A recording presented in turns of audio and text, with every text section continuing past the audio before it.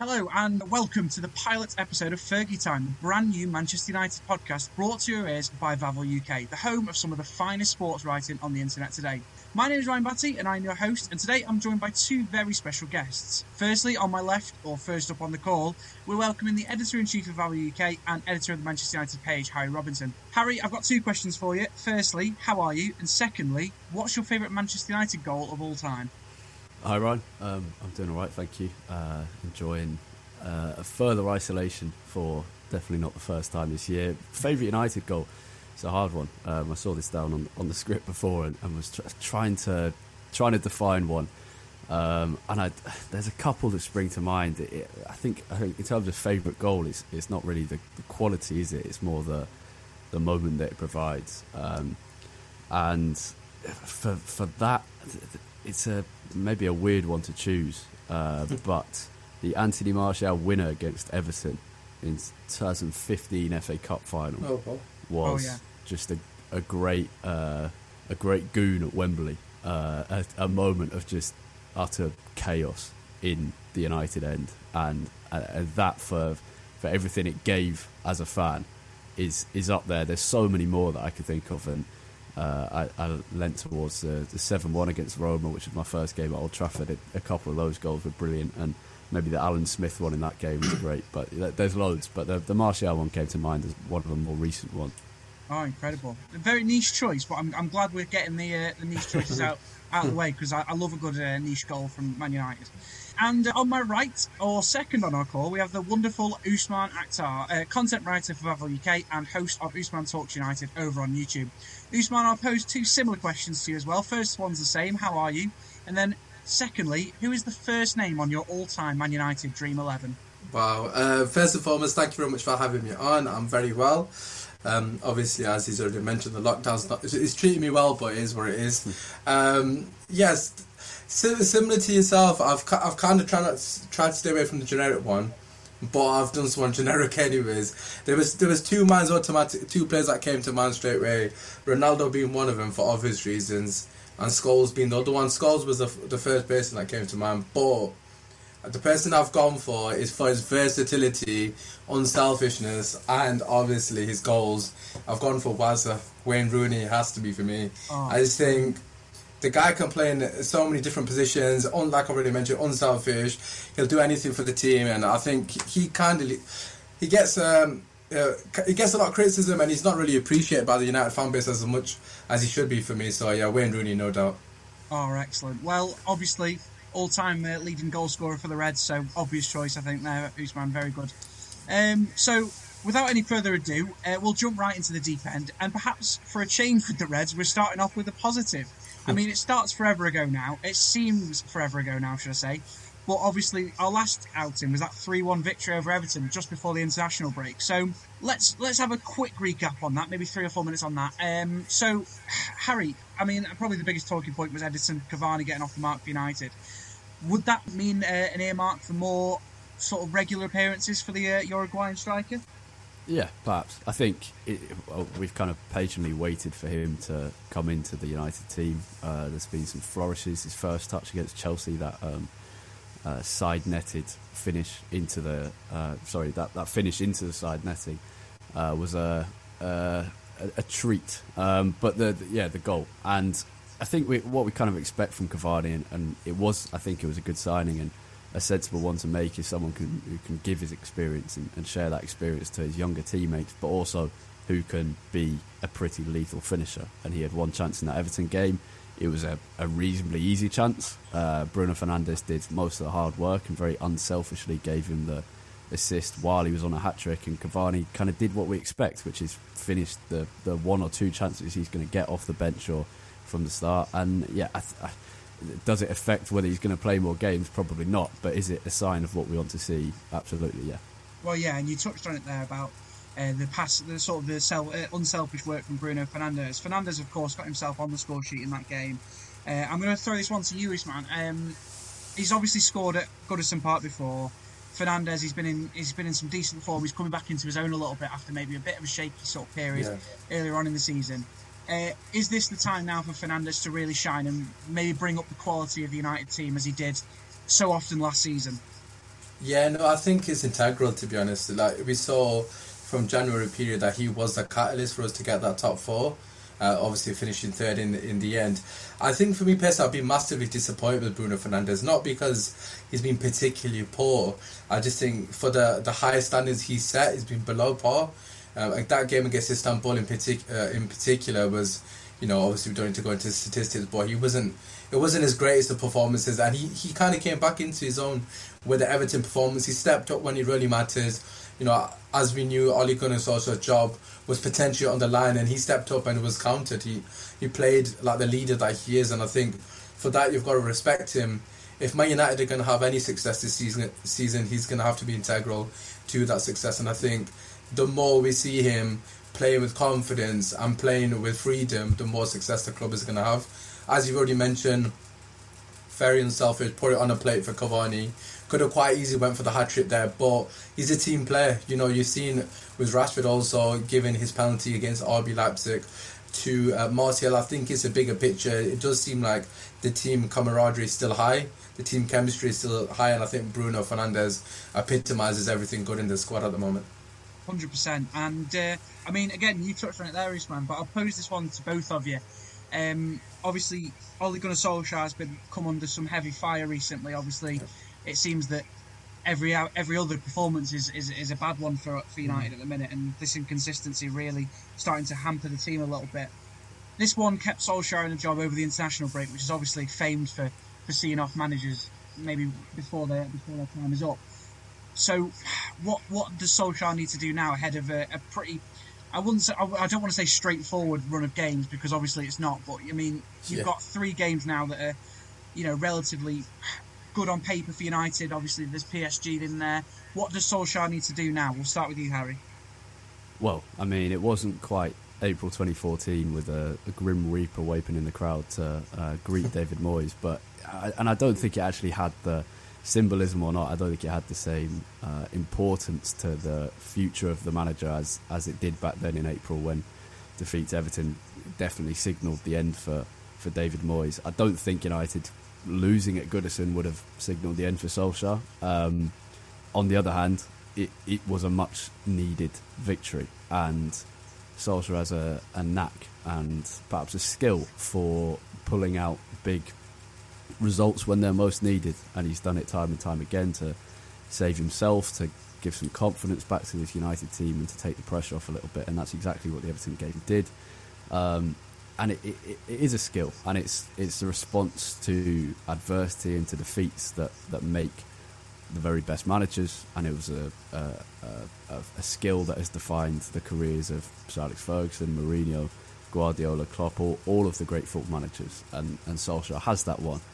It would be nice if he didn't have to pull it out quite so often, but that's another topic. And yeah, it was a very hard run of games. Arsenal, Chelsea, 3 Champions League games, playing midweek every time, including away in Turkey. And in the end, United have come out of it, including the Everton game. In the end, we've come out of it with some very good victories against PSG and Leipzig, and some disappointing but very close games against rivals for the top 4, Chelsea and Arsenal, and a good win against Everton. It was certainly a bumpy kind of ride for those difficult games. The important thing now is to win against West Brom, to win against Istanbul Başakşehir, and not to have yet another banana skin, which is kind of what Solskjaer's United career has been defined by. Yeah, and Usman, what are you thinking then? Obviously, Harry talked about avoiding those banana skins, avoiding the inconsistency. Is that, obviously that's crucial for any Man United team, but is there anything special that you think that Solskjaer has in his locker? Is there anyone who you want to see utilised a bit more? What do you think Solskjaer needs to do now ahead of a good run of fixtures on paper, but obviously, as we've said before, one. Yeah, we don't do well on paper, do we? Just to come back to what you said, I personally don't agree with the comment regarding the Grim Reaper comment in terms of the writing not being on the wall. I personally thought it was on the wall if you lost this game. I don't know if they would have pulled the trigger or not, but you can't really trust that board with anything at the moment, can you? But I just think for me personally, it would have been difficult for him to come back, given the fact we lost 6-1 to Spurs. I think that one for me personally hurts me a lot. we lost Crystal Palace to D1 as well. For me, that Brighton win's a loss in my head because I've never seen us get battered that badly by a lower team. With all due respect to Brighton, we got absolutely humiliated and the crossbar saved us. So I don't think it's been a good season thus far. However, I do acknowledge the fact that we have had a lot of very difficult fixtures, in particular in the Champions League on the back of the Spurs game. Then we had like RB Leipzig, PSG, Chelsea in between. It has been a very difficult run. In the grand scheme of things, if you go on a run now, he hasn't, it's something that can easily turn around.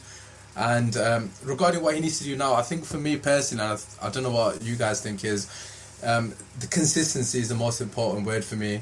Consistency in his lineup, consistency in his tactics, consistency in his manner in which we approach the games, and of course, most importantly, the results. We have not been consistent at all. As you've already alluded to, the banana skin seems like it's forever around the corner. What it needs to change for me is his mindset going to games. He's been very negative with the two DMs of late, Fred and McTominay, although they've been brilliant to their merit.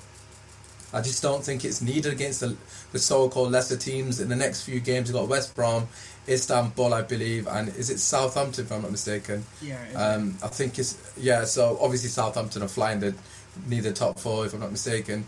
So that's going to be a difficult game. But Istanbul and West Brom, I want us to go out and play football, and I want us to be on the front foot from minute one, not when the other team are causing us some form of difficulties. I think that's the thing that frustrates a lot of United fans that I've personally spoken to, is the manner in which we start the game. You saw against RB Leipzig, we showed that we can press the team.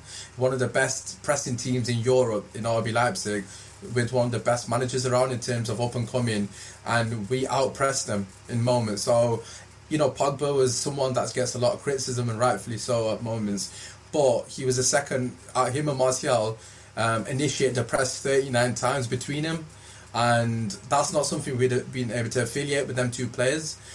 And I think that's what the frustration is. Why are we performing like that against RB Leipzig? 3 days later, we're not pressing at all against Arsenal. If anything, it's the polar opposite in terms of a performance. I just want a bit of consistency. And I think against West Brom, I want us to start with the front foot, like not in first gear, not in second gear. I want us to start in fifth gear and hit him for 3 in the first half, and then we can ease off in the second half. Well, it's always nice to dream, isn't it? Do you know what I mean? I think that is a dream, to say the least, isn't it? Anyway, I mean, you'll think that we've scripted this because we're going to have a look forward now, obviously. We spoke a little bit there again about Southampton, but, I mean, we can't get ahead of ourselves. We've got two big games now. West Brom on Saturday, 8 o'clock, and then Istanbul in midweek in the Champions League, obviously that banana skin from last time round. So, I'm going to start with both of you. I mean, left-back is probably the biggest position of sort of, I don't know, sort of the biggest question for United ahead of these next couple of games. Luke Shaw's out for about a month or so with a hamstring injury, and I think by all accounts there's 3 possible replacements. You've got Alex Telles, who is obviously the main one, although has been sort of doubtful, obviously having contracted COVID-19 while international duty. You've got Brandon Williams. And I mean, does Fosu Mensah get a look in? I mean, he started at left back against Crystal Palace last season. I mean, obviously that's worst case scenario. But what happens at left back, Harry? I think if Telles can play, then Telles plays, and if not, then Brandon Williams comes in. He's looking thankful that Williams' potential loan move away from the club was kind of cancelled at the last minute, because he is needed in this scenario. Fosu Mensah could do, but it's been almost 5 years now of Fosu Mensah being given opportunities and very rarely taking them to his advantage. I think Solskjaer does want to give him a chance, but I kind of expect him to leave in January or next summer, and I think Williams is someone who needs and has taken those chances. So it'll be Telles, and if not Williams, I think. Yeah, I mean, obviously, I think the Manchester Evening News reported today that Fosu Mensah could be considered his future at the club. So obviously, well, I mean, take all media reports with a pinch of salt at the minute, because if you believe the media, will have signed 200 players in the summer. But obviously, I mean, we'll see what happens with Fosu Mensah. Usman, who starts at left back for you?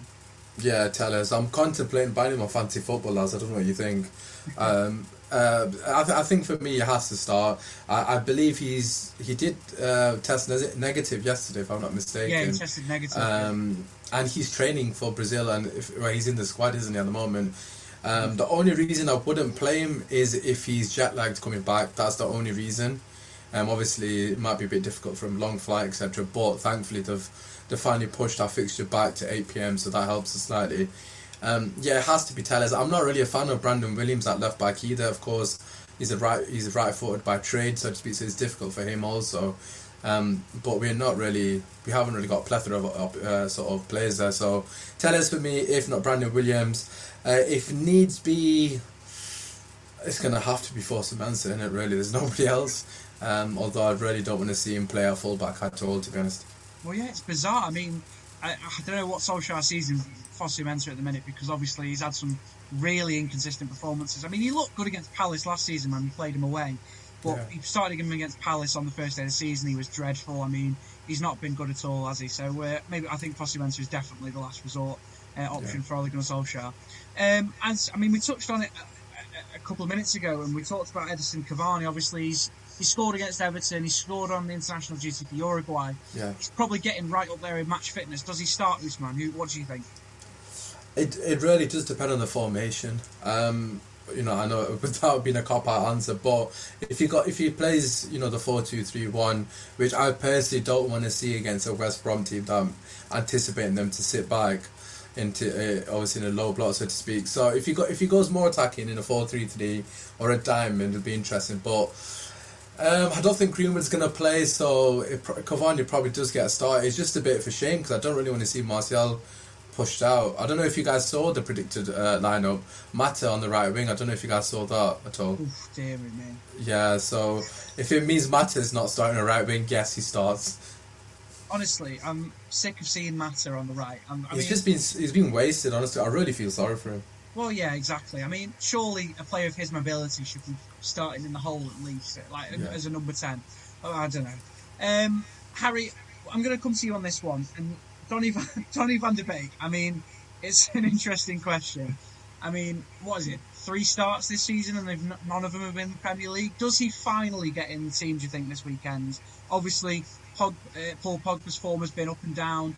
Solskjaer seems to favour this Fred McTominay 2 behind the Fernandes. What do you think about Donny van de Beek, and does he make an appearance? Just quickly on Cavani before I say it, I think if Tellers is available, then that link-up would be beautiful. Yeah, then you have a choice to make about bringing Cavani. And I think if Tellers isn't available, then it's you're definitely going with the Martial and Rashford combination if Rashford's back from the knock that's kept him out of England duty. I just think Cavani needs that crosser in the team, and Alex Tellers is probably the only one in Luke Shaw's absence, because Shaw's actually improved over the last few weeks in that regard. But Van der Beek, I mean, he has to be patient. We have to be patient. The obsession over his non-inclusion has, I think, been a little exaggerated. I think when we signed him, I think most people agreed that he was a very good squad option, and that's what he's proving to be. Does he start over Pogba? Well, they're not in the same role. I think he should start. I think there's an argument to be made for if we're having to stick with a 4-2-3-1, then you're going to have to put someone out on the right who isn't naturally there, and that's going to be one of Van der Beek or Bruno Fernandes if they're going to start together. And the problem is, as it was at the start of the season, is how do you fit Van der Beek, Bruno and Pogba into a 4-2-3-1 together? Obviously you can change the formation, but that's not something that Ole Gunnar Solskjaer has been prone to doing that much, especially in games like the West Brom game, when kind of normally the 4-2-3-1, whereas when we go to a big team, then he's good at getting that unpredictable lineup. So I can't see Van der Beek starting, but Pogba has been, apart from that Leipzig game, which was kind of an anomaly, Pogba has been pretty dreadful all season in any role, and it would be great if we could get the Leipzig Pogba for every game. I can't see him going with a midfield which includes Van der Beek over Pogba, though, because they are just very different players. Mm. Well, yeah, I mean, I remember watching the Leipzig game, and I thought Van der Beek was probably one of the best players on the pitch, to be honest. Yeah, it was very good. When he was playing that number 10 and advancing past the strikers and really putting some pressure on, he was outstanding. But as I understand what you mean about him being a long-term squad depth option. I mean, United have been calling out for it for years, absolutely crying out for some squad depth, and when we finally get it, a lot of people complain. But no, I do get your point. Usman, do you want to add anything about Van der Beek? Yeah, no, I completely agree with what you said. I think, first and foremost, coming back to the rumours, if Matt is playing on right wing, I just don't see why Van der Beek can't play that role. By all means, give him Matta's role if you really need to get him in the team. But I would actually go with the diamond again. The way we set up against Leipzig, I would do the exact same thing if Telles is fit, because I think Telles offers us that width that we definitely need in the diamond. Obviously, he's an attacking fullback. You can push him further up the pitch. And I would just go for it. I'd go Van der Beek, Bruno and Pogba with Fred behind him. I know that's probably going to blow people's mind in terms of lack of balance. But, Van der Beek, I've spoken to an Ajax journalist and that works for Ajax as well when we first signed him. And he said, Ajax education with Van der Beek, but in particular, he's a workhorse. His first nature is to press. Him and Bruno by nature love to press. I just don't understand why we're not utilising that. We've got Pogba there as well, who showed against Leipzig. Yes, at the moment it's an anomaly, but if they can't do it, for example, let's get them to press further up the pitch against West Brom. If Pogba can't do it, then tell him he's not starting, because if Oli wants us to press high up the pitch, you should demand that from the players, and if they can't deliver it, put him on the bench. It's as simple as that. He shouldn't change what he wants to do because of certain players. We've got enough quality in this team to go against West Brom and press them high up the pitch. But I don't see why we can't play Bruno Van der Beek and Pogba against West Brom. I'm not trying to be arrogant, but at the end of the day, we should dominate that game. It's the lack of you combine Matic, Fred, and McTominay and have that player as your holding midfielder, and then fine, you can play that three ahead of it. It's the fact that Matic isn't mobile enough to cover enough ground. Fred's passing forward isn't good enough to do that role by himself, and he can get beaten too much, as we saw in the game against Arsenal. I do hear that point. However, you've got to remember Van der Beek, Bruno, and Pogba technically are all eights. I know Pogba's a 6 by trade, but they've all played in 8s. You look at what Bruno does for PSG. He plays in an 8. Really, he doesn't play in Cam, does he? João Felix plays there. But so I feel like they're mobile players. You look at, obviously I don't want to compare us to other teams, but if you look at other teams, I have to use Man City as an example. They played De Bruyne and David Silva. I know they had a specialised DM in Fernandinho, and I'm not disagreeing with that. But Van der Beek and Pogba, if they want to be in the team, they've got to put in a shift in midfield. It's as simple as that. And if they're not doing that, then one of them has to take Pogba out and put McTominay. But he has to try against West Brom. They're one of the worst teams in the league for a reason. No, I agree. I was going to bring up City as well, because they managed to do that 2-8, and it works fantastically. But they've got they had one of the best. Yeah, no, I do hear that point regarding Fred, but I just think we've got to risk. We've got to try it against one of these teams. They also play with inverted wing backs, which United don't, and potentially could, and it could work, but don't at the moment, and that gives them that protection behind the leaky midfield that we definitely have seen with City, and it's made them pay quite a lot of time. So it is a possibility, but it requires quite a big shift in terms of not only United's mentality, but the formation and how the fullbacks. But he's had 2 weeks. That's the thing for me personally, right? If you said earlier, what does he need to change? And this is what he needs to change. He needs to show us, the fans, or those who are doubting him, that he's willing to change and willing to show that he wants to play United football. At the end of the day, the way I see it, against the big teams, we're actually brilliant. Okay, granted, we haven't been so far this season, but in general, on a day, we tend to do really well, as we've seen against PSG and Leipzig, and as we did last season. And that's not the issue. The issue is against the lower teams, we don't have sustained pressure. Against Sheffield United and Bournemouth, them two games in particular, if you go back to them, the most impressive thing is the fact that even when it was, a couple of goals to the good, we had sustained pressure, and it was difficult. We were up by 2 goals in those games, and we were still on the door, knocking on the door. And as a big team, again, I don't want to compare us to Sir Alex Ferguson's team, but that's what makes you a team. You have to suffocate the opposition. And with Pogba, Bruno and Van der Beek, you've got 3 players there that have the capabilities to do that. If Fred isn't able to do that role on his own, then we need to buy a specialist CDM. He needs to show to us why he should be in the team. We need to stop protecting the players. I think that there's too much protection on the play. Ollie's protecting the players too much. Put them in a position, either get exposed or to show why they're playing for the team. That's how I see it. Brilliant. That's a really good discussion, actually. I completely get all your points. We're going to have to move on just a little bit now, because I'm a bit conscious of the time. But no, actually, brilliant.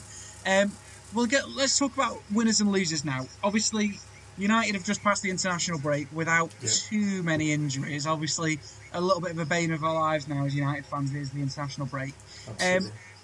So, let's have a winner and a loser from the international break. For a winner, I've gone for Scott McTominay. Obviously, honestly, Scotland qualifying for the first time since 1998 to any major tournament when McTominay was 18 months old at that point. Excellent work from Scotland, crazy. Obviously. They've really done some great work over the last couple of years. They've got a good young manager, and I'm really glad to see McTominay qualifying for the Euros next year. What about you guys? I'll say Harry Maguire, actually, because he obviously got that goal, for him on a personal level. And I saw him tweeting it out as well, he put like a checklist, goal, clean sheet, 3 points, etc. I think for him, obviously as a United skipper as well, it's only going to benefit us the more confidence he has in the team, and of course that's going to radiate throughout the team, him being a captain. So yeah, I'll give it to McTominay is the obvious one, but I'll give it to Maguire because he got a goal and he's had a couple of decent performances, which is good to see.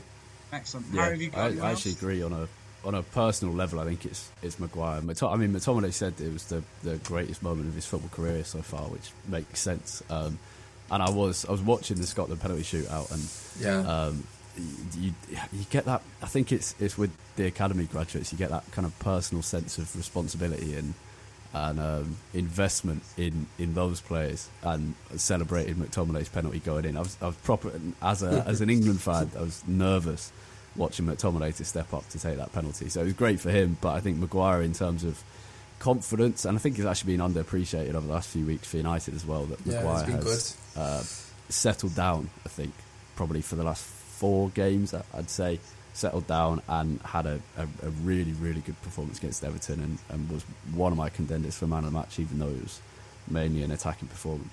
Mm-hmm.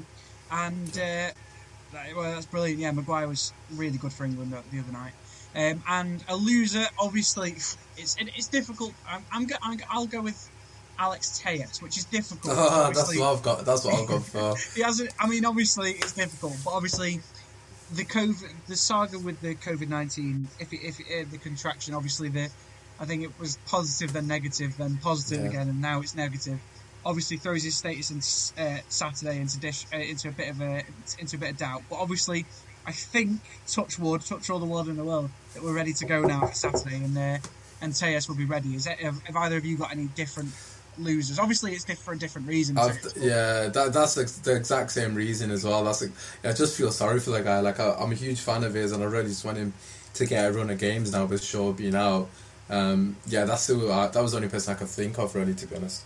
Yeah. To be fair, I'd go for not through any fault of his own, but I'd go for Mason Greenwood, who has been I think thrown under the bus a little bit by when Ole Gunnar Solskjaer's holding his regular press conferences. It's kind of all right because he's there to, if not openly protect him, but at least kind of dash some water on any of the rumours that are flying about, like the one about him turning up late for training, which Solskjaer said was categorically not true. When you get that vacuum of United news during the international break, it's been, probably 12 days now without Solskjaer talking to the media. You get that vacuum of news, and the United have an inability to respond to these rumours, and these rumours go around about Greenwood, and he has been a loser from this, because United, they could have released a statement, but because Solskjaer hasn't been able to come out and in the kind of relaxed nature of a press conference deny this and lend his support to him. So not his own fault, but Greenwood has been a loser because of the pressure and focus on him. Yeah, I would 100% agree with you. I think Greenwood, as you say, a little bit thrown under the bus there by the British media. It happens with a lot of players, and Greenwood's no different. And obviously everyone knows what's happened over the summer with him and his friend who got released from Manchester City. So obviously he's had a difficult time of it, and obviously, I don't think much of this will be his fault. But obviously we'll have to monitor him as he goes along. Hopefully he'll be back and firing for the Reds before too long. Also, just on a side note, I'd like to throw out maybe another winner just before we move on. To Marcus Rashford, who over this international break has not only forced another U-turn from the British government, but has also, to this morning, as we're recording this, launched his very own book club to empower British kids to find the escapism of reading, which we all love. And that's absolutely brilliant from Marcus Rashford, who again is just absolutely being the sort of national treasure that we all need right now. So as we move into the sort of final stages of the podcast, the sort of final 5-10 minutes or so, I want to throw this to both of you. So, Usman, I'll start with you. What's been on your mind this week? United or football in general? What's been on your mind this week about United? Is there anything that you want to talk about specifically on the pod? Yeah, no, I think you kind of touched upon it just briefly there regarding Greenwood and Rashford in particular. I suppose Pogba to an extent as well, but I don't really go into the Pogba thing because I think that's everywhere at the moment. I just think the media at the moment, in particular in UK, they need to have a hard look at themselves. I think it's been absolutely disgusting in the manner in which they've been reporting certain news, or what they would class as news, such as Marcus Rashford buying a couple of houses for £2 million. The fact that I even know those details is baffling. I don't know why I need to know that as news, but I think it's disappointing more than anything. You saw it happen with Sterling not so long ago, a few years back. I remember there was a similar article about Raheem Sterling, with him buying newspapers. Him buying a house for his family, and I think the article is something like England disappointment or something like that. England disappointment star buys house for family after losing in the Euros or whatever it was, and it's just a lot of bad taste. You see with Greenwood as well. I can't reiterate the fact that he's 19. I think it's just sad. Like, he's 19 years old. I think people need to realise how young he is. As you've already mentioned, the situation with his good friend that sadly committed suicide, the lad from Manchester City. I apologise, I don't know his name. But I can't even comprehend what he's going through mentally, and to have the British media targeting him over absolutely nothing and just falsely accusing him of stuff that he hasn't done. And even if he has done, just hypothetically speaking, let's just say he has turned up late for training, I just don't think it's that big of a deal for them to be reporting that. That's something that can be dealt in-house. I work at a football club, at an academy for a Premier League team, and granted, these things happen. They shouldn't happen, but it's just dealt with in-house. You get a fine and you move on with it. It's not news. And yeah, I think that's the thing that's disappointed me the most this week, just the manner in which there's been a witch hunt for both our players, really, Rashford and in particular Greenwood. So yeah, I think for me personally, it's very disappointing. Hopefully the media will finally learn. I don't think they will. As we've already seen, Sterling had to call them out for them to stop, but yeah, we'll have to wait and see, I guess. Yeah, 100%. I agree with you there on that. I mean, British media, especially the tabloid papers, and obviously it's more frequently the tabloid papers, really ripping into it and into a lot of British young players. And it's happened for years. I mean, obviously, the most historic example probably is Beckham in 1998, and United fans got firmly behind him. So I can only imagine that if fans were in stadiums, they'd be doing the exact same from Mason Greenwood at the minute. Harry, what's been on your mind regarding United?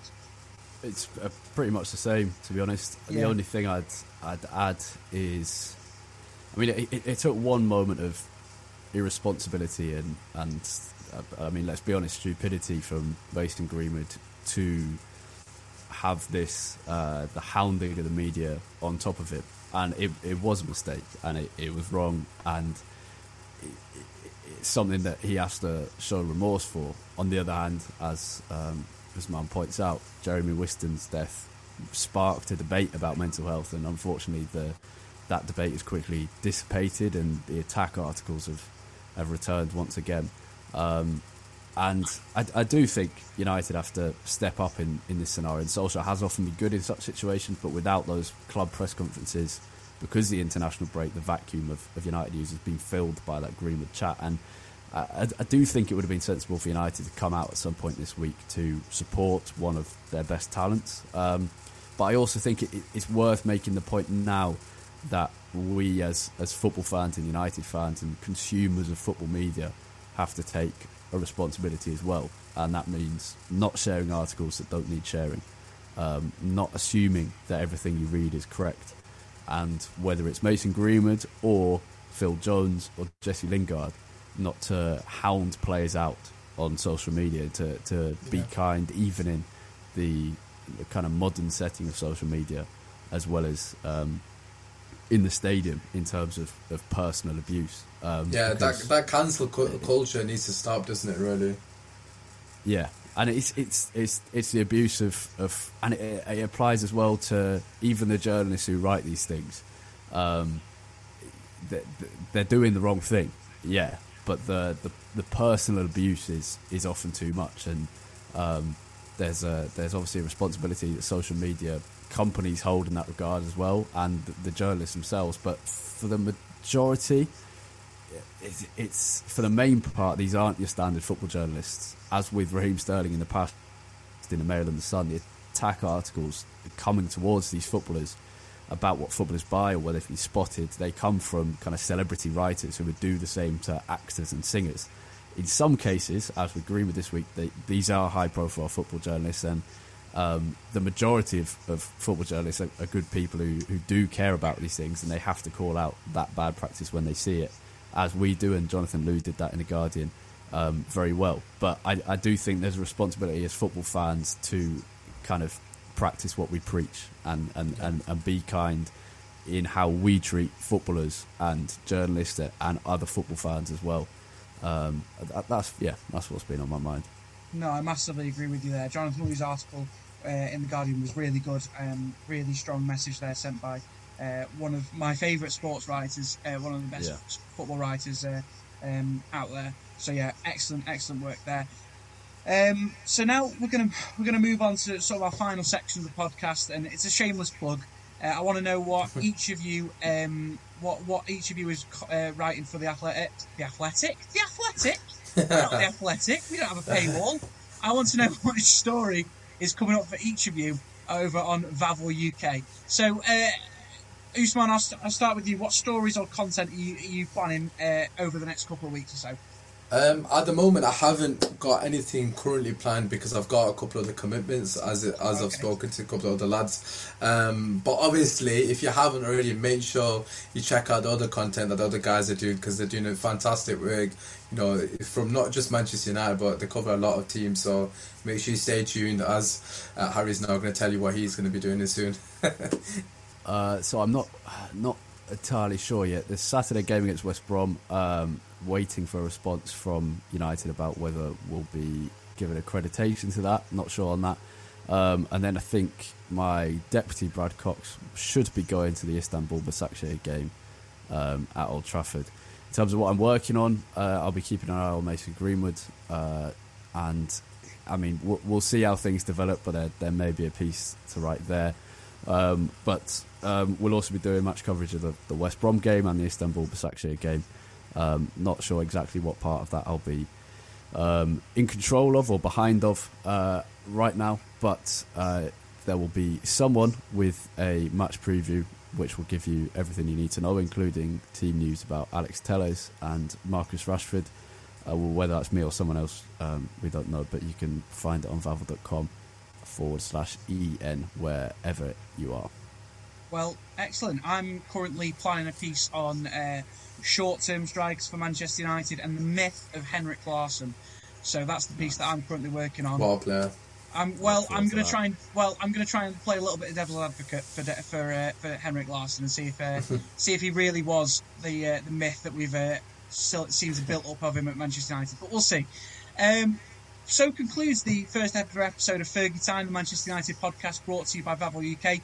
Vavel UK is home to some of the best sports writing around from many of the brightest and youngest journalists across the world, across many different sports and many different clubs. You can visit the website, vavel.com/EN/ for absolutely free, and look ahead to Manchester United's coming week as the Reds take on West Brom and Istanbul in the Champions League. As for us, we'll be back next week to recap everything that's happened inside Old Trafford. But for now, thank you for listening. Thank you to the lads for coming on the podcast. And until next time, we'll see you very soon. Goodbye.